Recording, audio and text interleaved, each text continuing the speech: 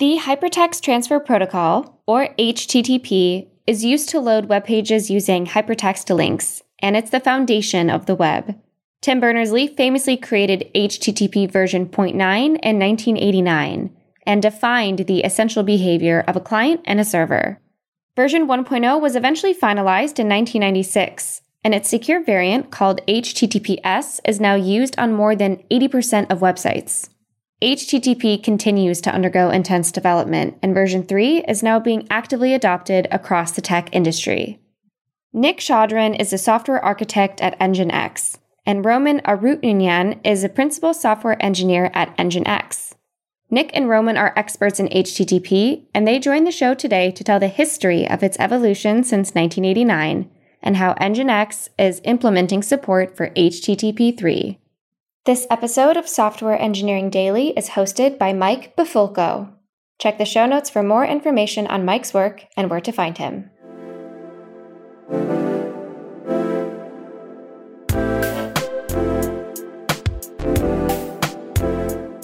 Hello and welcome back to Software Engineering Daily. My name is Mike Bifulco, one of the co-hosts of the show. Today I'm sitting down with some new friends to talk about a cross-industry, a pretty broad-spanning project that addresses one of the most fundamental sort of features and protocols that the internet uses.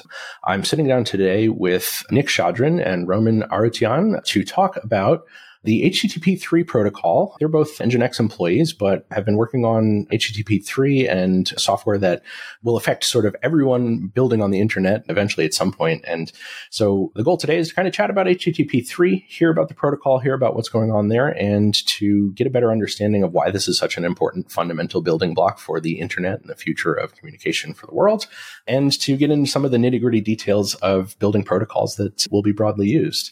So let's start here. Nick, Roman, thanks so much for joining me today. Why don't we go through a quick introduction? Nick, why don't you start? Can you tell us a little bit about yourself and how you got to NGINX? Absolutely. My name is Nick Shadrin, and I currently work as a software architect for NGINX. And I've been with the company for about almost 10 years now and did a lot of different technical tasks from the times when NGINX was a startup. So right now I do a lot of work related to the management planes around NGINX, and also working on promoting the different new protocols and new features of the data plane. Fantastic. Well, appreciate having you joining here. It sounds like you're exactly the right person to be having this conversation with, alongside Roman. Roman, why don't you give us the quick introduction as well? Thanks, Mike. Thanks for having us. My name is Roman Arutyunyan. I am a developer at NGINX. I've been with the company since 2014 officially, and before that I was a contractor. And before that I wrote some third-party modules for NGINX. So I was engaged in pretty much everything in NGINX development, both NGINX open source and NGINX Plus. But lately I was mostly concentrated on NGINX open source and particularly HTTP3 and Quick. Yeah, that's great. Well, that's definitely tees up an interesting conversation for us today. I have quite a bit of history of building for things on the web, and I think I've been an end user of NGINX in many ways over the years. But believe it or not, it's something that I haven't had to use directly or configure directly too often. And I think maybe a good way to start this conversation, although we're not talking about NGINX specifically today, is to kind of set the stage with like what NGINX is and what it's for, and maybe the like NGINX 101, like explain why NGINX is a product, why it's interesting, who uses it, and then how this sort of tees into the conversation around protocols and HTTP. NGINX started as a web server project to solve some specific performance issues of just very few special projects of the developer who started it. But then when he started implementing NGINX in his and his friends' environments, it took off as a very popular project. It was built very well. And one of the major things that NGINX does is not taking somebody else's libraries or somebody else's ready code, but rather developing the fundamental features straight into the product, straight from the software itself. And right now, NGINX is taking a very large percentage of the internet traffic, a huge number of internet domains, and it is a very popular project. Yeah, I think that's probably why it's a familiar term to many people who've built things for the web for so long. I think the fact that it's a web server that was built from the ground up and sort of purpose built is a very interesting story, especially in like a modern web where everyone's grabbing kind of the Lego brick that they need for everything under the sun from NPM or Ruby gems or, Python libraries, whatever the case may be. So maybe we can start here as well. If you're just kind of getting started with Nginx, like what's the hello world for Nginx look like? It depends on what you mean by hello world. If you mean a developer's hello world, that's a C module, which can, if you access Nginx with HTTP protocol, it returns you the hello world string. It's not so complicated, but it's rather complicated. And so the entry level for Nginx development is pretty high, I would say. And that's why we had several development trainings and we have some documentation on Nginx development. So yeah, that's it. Yeah, got it. And so the developing a C library for Hello World for Nginx is kind of just responding to an HTTP request to deliver a 200 response with Hello World in it. Is that more or less the idea here? Yes. The idea was to develop a very fast HTTP server. Yeah. And over time, the functionality grew. Now, Nginx is well known for its proxy capabilities and for caching. Although it's way more than that. It's a stream meaning TCP and UDP. Proxy, it's a mail server, mail proxy. It can serve static files. It can do video streaming also, especially the Nginx Plus version. It's well engineered to handle an incredible amount of complex stuff that I think a lot of web devs just sort of rely on the functionality of rather than really deeply understand the nuts and bolts of it under the hood. So that's a bit about Nginx 101, but what makes a good user of Nginx? This is a very important question because you mentioned that you are an Nginx user and you've been at some point, and probably people who are watching this using some of the services are also users of Nginx since they're using our technology. But also the sysadmin, the operator who configures Nginx, is also an Nginx user, but in a different sense. And for Nginx engineers, some people would say that people who configure websites and make websites that work with Nginx are engineers for Nginx. But also contributing to the actual code base of Nginx is Nginx engineering. So when you're saying what's an Nginx user and what's an Nginx engineer, it's always better to be specific that we're saying the end users of the website or web application, or the sysadmins operators who configure it, or engineers who make the websites behind Nginx, or engineers who make features for Nginx. Those are 4 different types of people who deal with this. Yeah, I think that's maybe why it feels like such a household name too. Like there's a broad array of reasons that you might hear whispers of Nginx in your world, depending on your framing and your focus. It's clearly something that enables quite a few important workflows for the internet, and especially for just like communicating with a modern web stack across the web, between your applications and APIs and things like that. Yeah, it's good framing. And I think for the purposes of this discussion, it's also a good reminder that the audience of this podcast are pretty broad too. So we have lots of folks who listen to the show who may be front-end developers or live primarily in like machine learning world or, API devs, things like that. And so we'll kind of do our best to give some background on the things that go into the building blocks of what we're talking about here. And maybe that's a good place to start talking about HTTP. So why don't we talk about the HTTP protocol in general and what it is and what it does? Can you maybe give a brief description of what HTTP is on a 100 level? I can talk about that, definitely. HTTP is a very simple protocol that enables a very standard communication that has a request for something and a response from the server. In the very normal understanding of HTTP, it's basically we're getting a URL by issuing a very simple request, let's say get slash, and then that's the main page of something. And as the response, we get the response code, which says everything's okay, and we start receiving the content of that page. This is the very, very basic part of that. And on top of this standardized communication, we have a lot of other modifications to that simple request. We can post information to the server. We can send something to the server, some data, and the server can be responding not just with the very nice and easy and proper content, but also might send some errors or some commands for that client to do something else. And that protocol is very well known in the web. Yeah, it goes back pretty far too, right? HTTP is something that's existed for quite a long time at this point. Exactly. It's the beginning of the 90s when it became basically the main protocol of the web. Yeah. So since the 90s, then how has it grown? I know we're talking about HTTP 3 today. What was the step in between? What did HTTP 2 represent in terms of changes? Well, the first version of the protocol, that was the very basic and plain text version of that. And then the people in the standards organizations started adding things like encryption, caching, different headers, different ways of operating with sub-protocols like WebSockets and so on. And that was going the whole decade of the 90s. And around beginning of 2000s and towards 2008, 2012, there was a few performance problems because of the growth of the web, because of the growth of the web pages and all of those systems. The community found a number of performance issues with that. And one of the major attempts of solving that was made by Google when they created the protocol called Speedy. It's pronounced as SPDY. That's the modification to the HTTP protocol that enables a lot of requests going through the same connection without establishing more connections for those requests. And then at some point, a couple of years later, it was standardized as HTTP2 with some more modifications to the protocol that was called Speedy.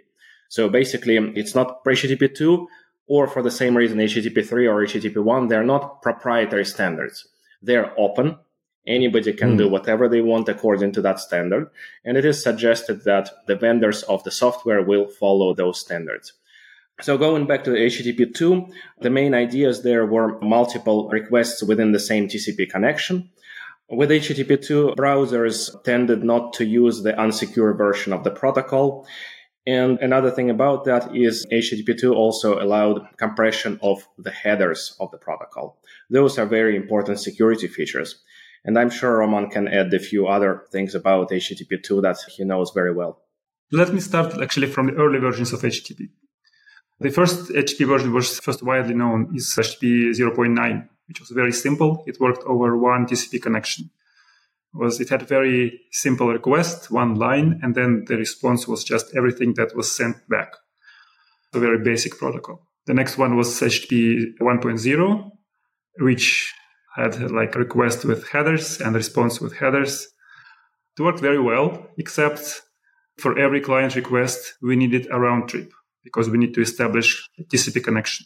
Okay, so as internet grew and as web grew, we needed a more efficient protocol. So then in late 90s, HTTP 1.1 was introduced, which partially addressed this issue.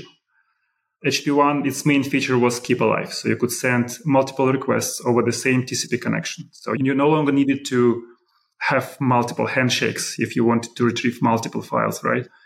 So it was way more efficient. But of course, if you have two files, you fetch one file and then the other one. While you're fetching the first one, you cannot fetch the second one, right? You have to wait. Mm-hmm. That's what they call head of line blocking. That's not good. But we saved some time on round trips because we only have one TCP handshake.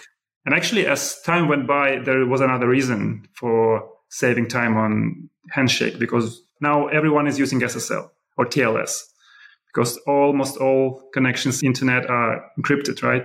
So TLS level introduces 2 more round trips. So establishing a new connection is even more expensive now. So we have to reuse the connections as long as we can. And HTTP 1.1 kind of addressed this issue, but not good enough. So then HTTP 2 came around, which was even better. It allowed you to request and receive multiple requests at the same time because it could multiplex the pieces of requests back and forth. And so it was an application level. I say it is an application level protocol, but it kind of was a little bit of transport in it. Mm-hmm. Yeah. But it was not perfect either because if you lose one, it's still over TCP. If you lose one piece, say you send 2 responses for 2 requests to the client. And if you lose one packet that carries the first response, but you receive the second packet with the second response, you still can't use it. You still have to wait until the first packet is retransmitted because TCP is sequential. And that's why recently HTTP3, well, it's not HTTP3, it's actually QUIC and HTTP3 were introduced. It's finally they split the transport part and the application part in two different protocols. Everything that's about transport, the transport part is QUIC. And the application part, which is quite easy and it's very similar to HTTP2, is called HTTP3. And I think we'll later talk more details of QUIC and HTTP3, right? Yeah, definitely. I think we're tipping our hands to some of the exciting things that are coming along with HTTP3 and why. We'll probably hear about like the companies that may already be digging into HTTP3. You can imagine sort of the benefits that'll come with it. So I think it's an important thing to note that this is like the industry relies on these protocols because everyone uses it. Vendors who build application layer stuff, database layer stuff are all using HTTP to communicate just as well. Your web browser, your phone, anything that communicates with the internet uses a standard shared protocol for that. At the same time, you're both employees of NGINX, and this sounds like maybe a larger problem in that this is like a cross-industry thing where we need buy-in from everyone there. So can you give a little more context on who is working on the development of HTTP as a protocol? Yes, there are definitely multiple companies who deal with that, and different projects are working on HTTP. Other than NGINX, I would definitely name the company, call them out, the company called Google, who is making a lot of efforts on modernizing the protocol for different reasons.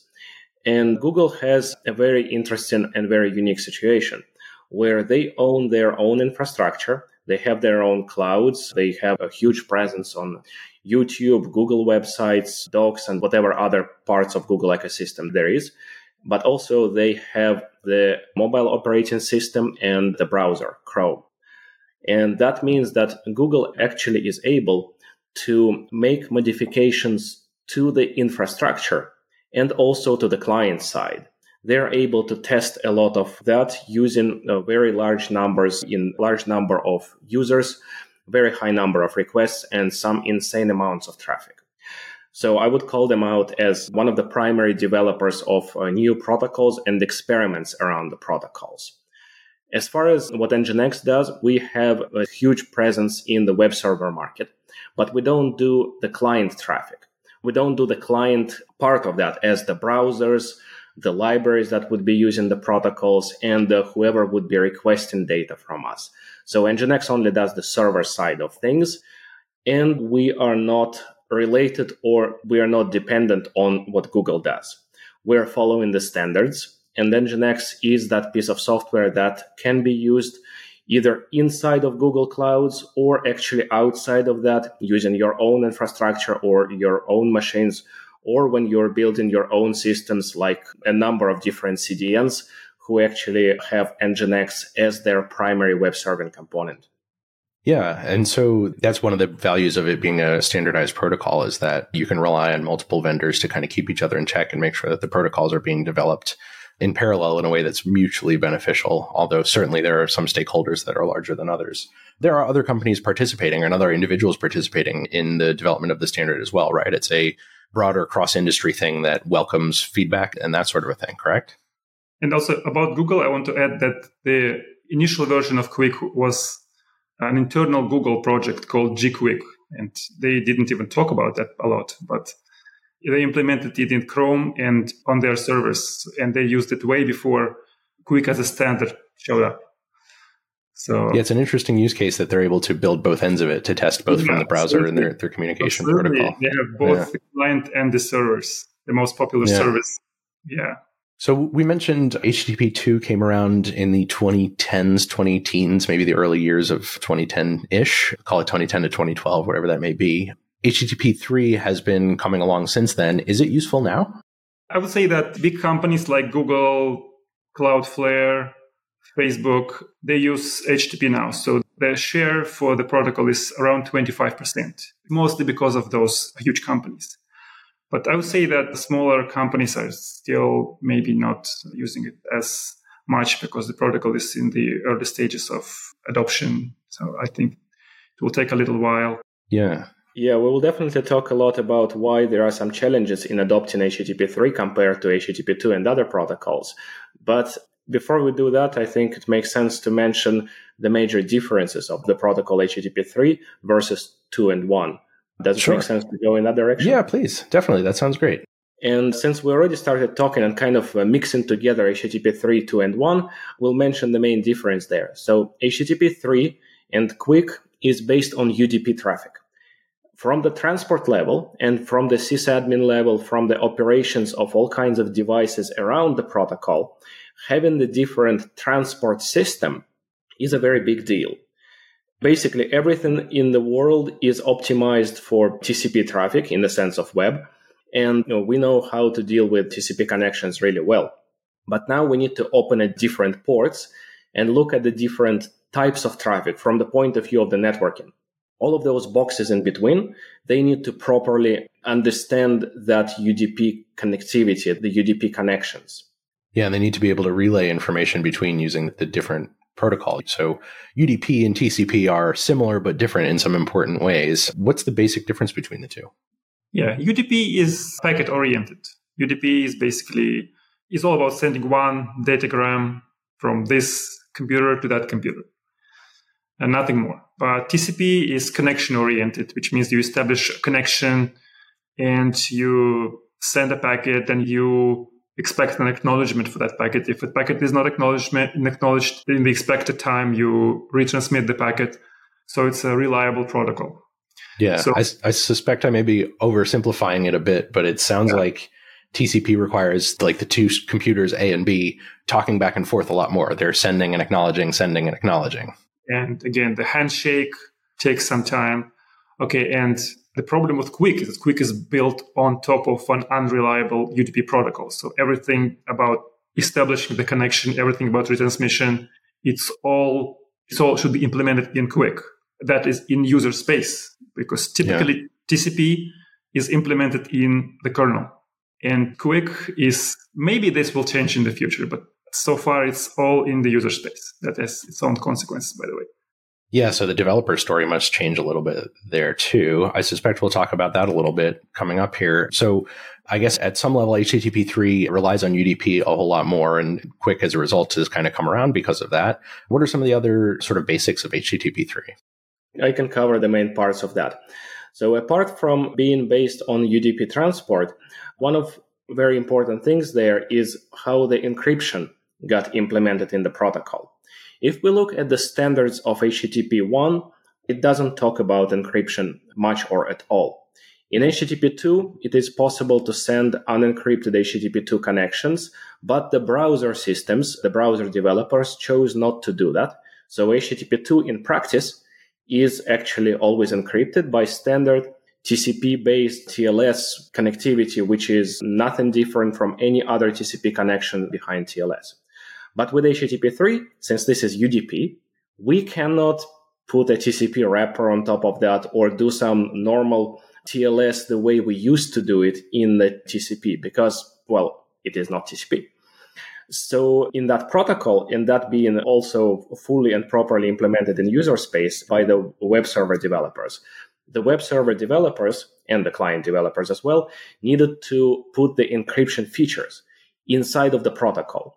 And encryption is a part of a protocol here. This is a big difference from the point of view of how encryption is implemented. And also one of the big reasons why this development of this protocol for different web server technologies is severely more complicated compared to TCP-based protocols. Yeah. And by the way, because encryption is a part of QUIC, it allows it to be a little bit faster when handshaking, because with TLS over TCP, you need to handshake TCP first, and then you need to handshake TLS on top of TCP. That takes even more round trips. With QUIC, it's only basically the TLS handshake, which is a little bit modified by QUIC, but pretty much the same TLS handshake. Yeah, okay. And so the nature of how you're ensuring that secure connection is a little bit different when we're using the HTTP 3 protocol. Yeah, sorry to interrupt you. Sure. Not necessarily secure connection, encrypted connection. There is a bit of a difference between encryption and security. We're talking about encryption. That's a fair point. Yeah. So establishing an encrypted connection changes between HTTP 2 and HTTP 3. Wow, that's a mouthful. So let's talk about then what it would feel like. So if tomorrow we woke up and everyone everywhere was using HTTP 3 and all of the boxes that make up the internet along the way were sort of fluently using HTTP 3, what would the benefits feel like for an end user? So the average person sort of consuming things on the internet, what would that feel like? This is a very important question. So I would describe it as nothing would change at all. Here's why. HTTP 1, 2, and 3, all the versions, have the same semantics of the higher level objects, of requests and responses. All HTTP protocols 1, 2, and 3 still have the same verbs, get, post, put, whatever others, and they still have the URLs. That concept didn't change. They have the headers, like the host headers, they have the cookies, they have caching headers, they have all kinds of other headers around that. And also they have the concept of request body, that's what you post to the website, and there is a response body, what you receive from that web application. The types of data that is transferred, HTML or JSON or pictures and videos, same thing. So what changed there between the protocols 1, 2, and 3 is the ways how those semantics are being transferred across the networks. This is why I'm saying when everybody starts using HTTP 3 and all the systems around that on the transport level support everything about HTTP 3, the applications shouldn't care. We still go to the website. And the browser actually oftentimes doesn't show us if it's HTTP 1, 2, or 3 being used to connect to that website. There's still a website, still a URL, still a host name, and still the same HTML page behind it. Yeah, that's maybe one of the most elegant and challenging things about this is developing a protocol that's effectively more efficient under the covers, but transparent to the end user. Maybe the curse of a lot of these hard software problems is that if you do the job really well, people never notice that it happened. That's a blessing and a curse in a lot of senses. From a developer's perspective, though, certainly things will change. We touched upon a little bit of those already. What are some of the things that developers need to think about that makes using HTTP 3 difficult compared to past implementations of the protocol? If you mean application developers, then it's very similar. Again, as just mentioned, it's the same protocol, just different internals. But as for the engineering of HTTP 3 and Quick itself, there are a few challenges, actually, because as I mentioned before, TCP is all in the kernel, which means it's optimized, it's fast, and we have API for interaction with kernel to make everything perfect and fast. But with Quick, we have to rely on UDP, which was never meant to work like that. We have to build an entire new transport protocol on top of UDP. And the kernel API that we have now, that we have for UDP, is not perfect for that.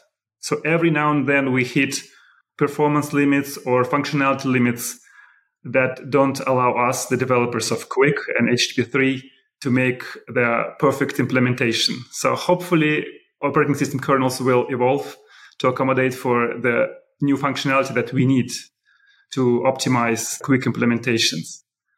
Also, I want to add on the previous question about the benefits of HTTP 3 and Quick. Also, I think that there are two main benefits. The first benefit is that Quick and HTTP 3, mostly Quick, can tolerate packet losses. So if you have a network that's not reliable with high packet loss rate, Quick will be beneficial because it can still deliver your information despite something gets lost on the way.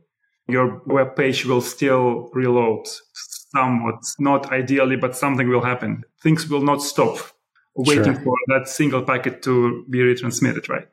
And the other thing is client migration. So Quick supports client migration. So when you go to a website on your mobile phone and then you travel to a different place and your mobile phone connects to a different tower, you have a different IP address, and normally HTTP client reconnects again. So you lose all context, whatever was happening before that, you lose that. Okay, but with Quick supports client migration, which means that you can keep on using the same session, even though you have a new IP address.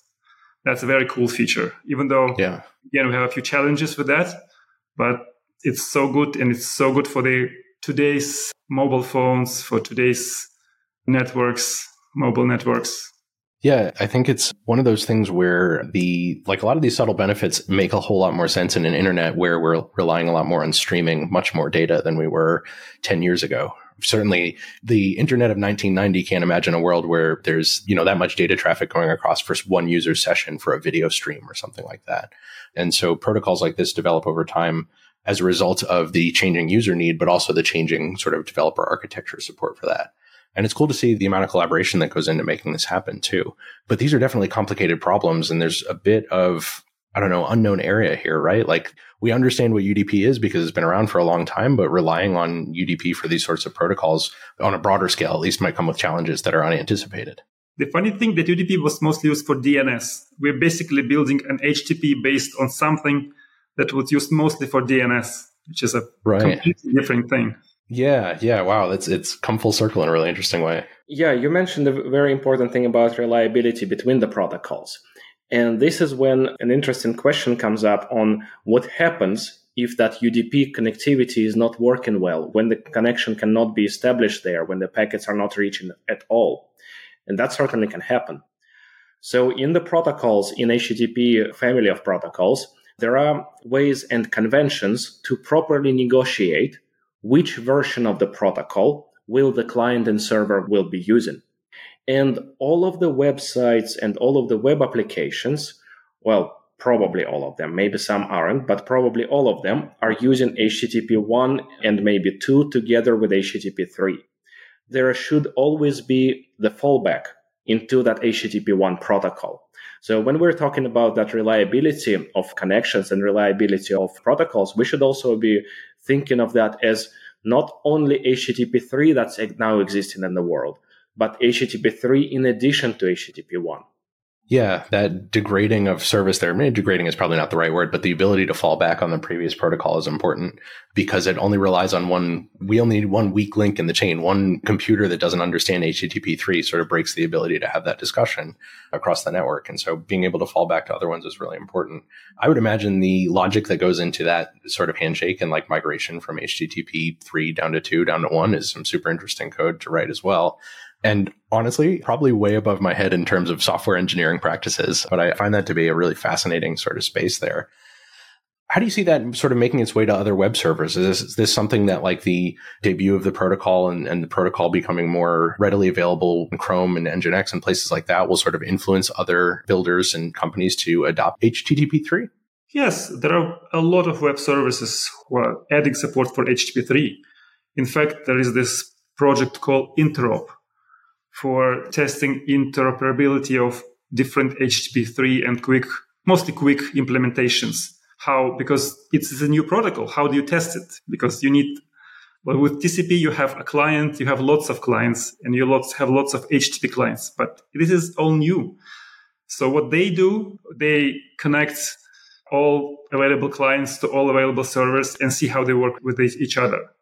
So this is a great project, and you can see just how many implementations are already available, and the list is growing all the time. So this is indeed a very successful protocol, and it's making its way to the market.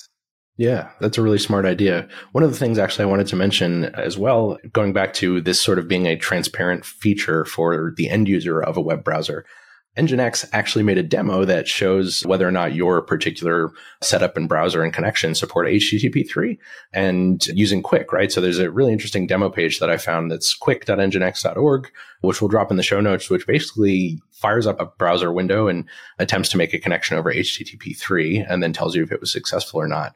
I think it's really interesting that that's something that is so simple to sort of prove out, but also something that, like, frankly, I think a lot of people don't know that they're already using on some level too. And I would say that the end user shouldn't care. The end user should receive the high quality experience to get their pages, the well-needed data as fast as possible. How we on the back end of things are doing that is not the worry of the end user. This is probably why now if you open that web browser, you're not actually seeing if it's H1, 2, or 3. It would be more worrying for the end user to see that some of the websites are using one protocol or another. They might think less or more about one or another website, and that might not be the case. Yeah, I can't imagine having to explain a brand new HTTP to my grandparents. I'd get them to, check their email and see pictures of my cats or whatever the case may be. So what does the future look like? Is there an HTTP 4? Is that a discussion that's happening already? I haven't heard any. No. Because for the previous version of HTTP, there always was a reason. It's HOL blocking from HTTP 1.1 to HTTP 2.0, then 2.0 to 3.0, again, same problem, but on the transport layer, HOL blocking.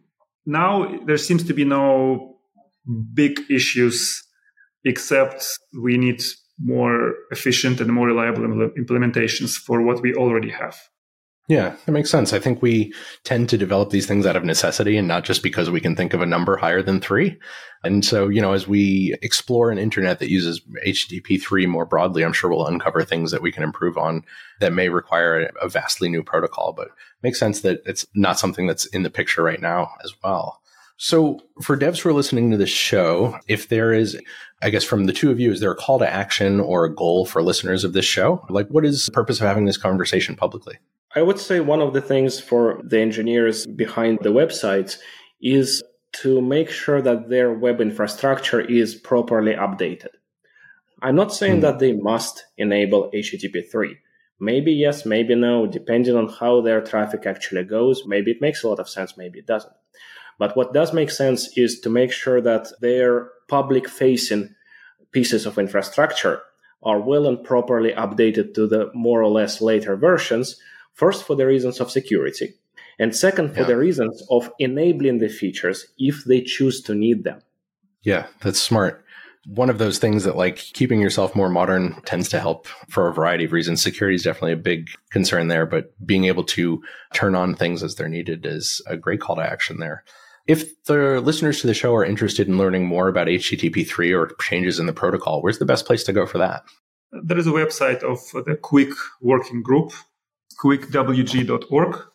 We'll make sure to drop a link to that in the show notes here too. Yeah, they have links to everything we are talking about is contained in a few different standards. The basic standard is RFC 9000, which is the quick transport. And then there is one standard for HTTP 3. It's unrelated to Quick, but it's based on Quick. Quick is actually a separate protocol. We can use other application protocols other than HTTP 3 over Quick. Although we don't see anything popular. There were attempts to send DNS over Quick. Oh, interesting. Yeah. Okay, so that's HTTP. DNS over HTTP 3 then. So can you believe it? We used to send DNS requests over plain UDP. Now we have Quick on top of UDP. Then we have HTTP 3 on top of Quick. And then we send DNS on top of HTTP 3. So how many levels we have? Yeah, it's turtles all the way down, I think. What about Nginx? Where can listeners go to get the latest from what Nginx is up to? We did write a few blog posts that relate to this protocol. We have a couple of more in-depth videos available with presentations about this protocol. As much as this conversation is very useful as the general set of information, when you want to go deeper into understanding of all the internals, it makes sense to resort from videos into reading of information. And as far as reading information, apart from Nginx websites, I can recommend a couple of other interesting ones. There is a nice one made by the creator of curl, from Daniel. We'll post that link there. And there is a good set of information on Cloudflare's website as well. And maybe Roman adds a few more notes, but generally speaking, we'll post everything in the description of this video. I agree on Cloudflare. They post interesting, deep articles. Yeah, definitely. I can say openly and vulnerably here as a typical sort of end user of web dev stuff. It's not something I had thought about a ton before preparing for this conversation with the two of you. And the amount of information that's available and frankly readable for sort of an average developer was really impressive to me. I felt like I was able to get up to speed very quickly thanks to Nginx and Google and Cloudflare and others like it. So for our users, if they want to chase the two of you down on the internet to talk turkey about Nginx or about HTTP 3 or development of protocols, where's the best place to find each of you? Roman, why don't you start? The easiest is my Nginx email, arut@nginx.org. Okay, I'll make sure to drop that in the show notes too, yeah. Okay. Yeah. Also, if you or any of our listeners have any question about using Nginx, using Quick, or developing Nginx, we have a few mailing lists, Nginx mailing lists. You can write any questions you are interested in. We'll answer. Or if you want to participate in Nginx development, send your commitment, your patches, you are always welcome. Again, mailing list is our primary channel of communication with the community. Sure. Yeah, thanks so much. And Nick, do you have a best place to find you online? Yes, I usually post the ways to find me on my homepage, which is shadrin.org. We'll post that one. It's a very, very easy URL. If you can see my last name somewhere, that's .org. Yeah, and the systems to contact people, they are changing all the time. That's why I chose to post my current contacts on the same spot on the internet. Yeah, beautiful. Well, thank you so much for joining me today. It's been a pleasure talking to you about this. Definitely a fascinating area of development for the internet and sort of the underlying infrastructure of what we all depend on for sharing information. Roman and Nick, thanks so much for joining today. It's been a real pleasure. We'll hopefully talk to you again soon. Thank you so much. Thank you. All right, take care.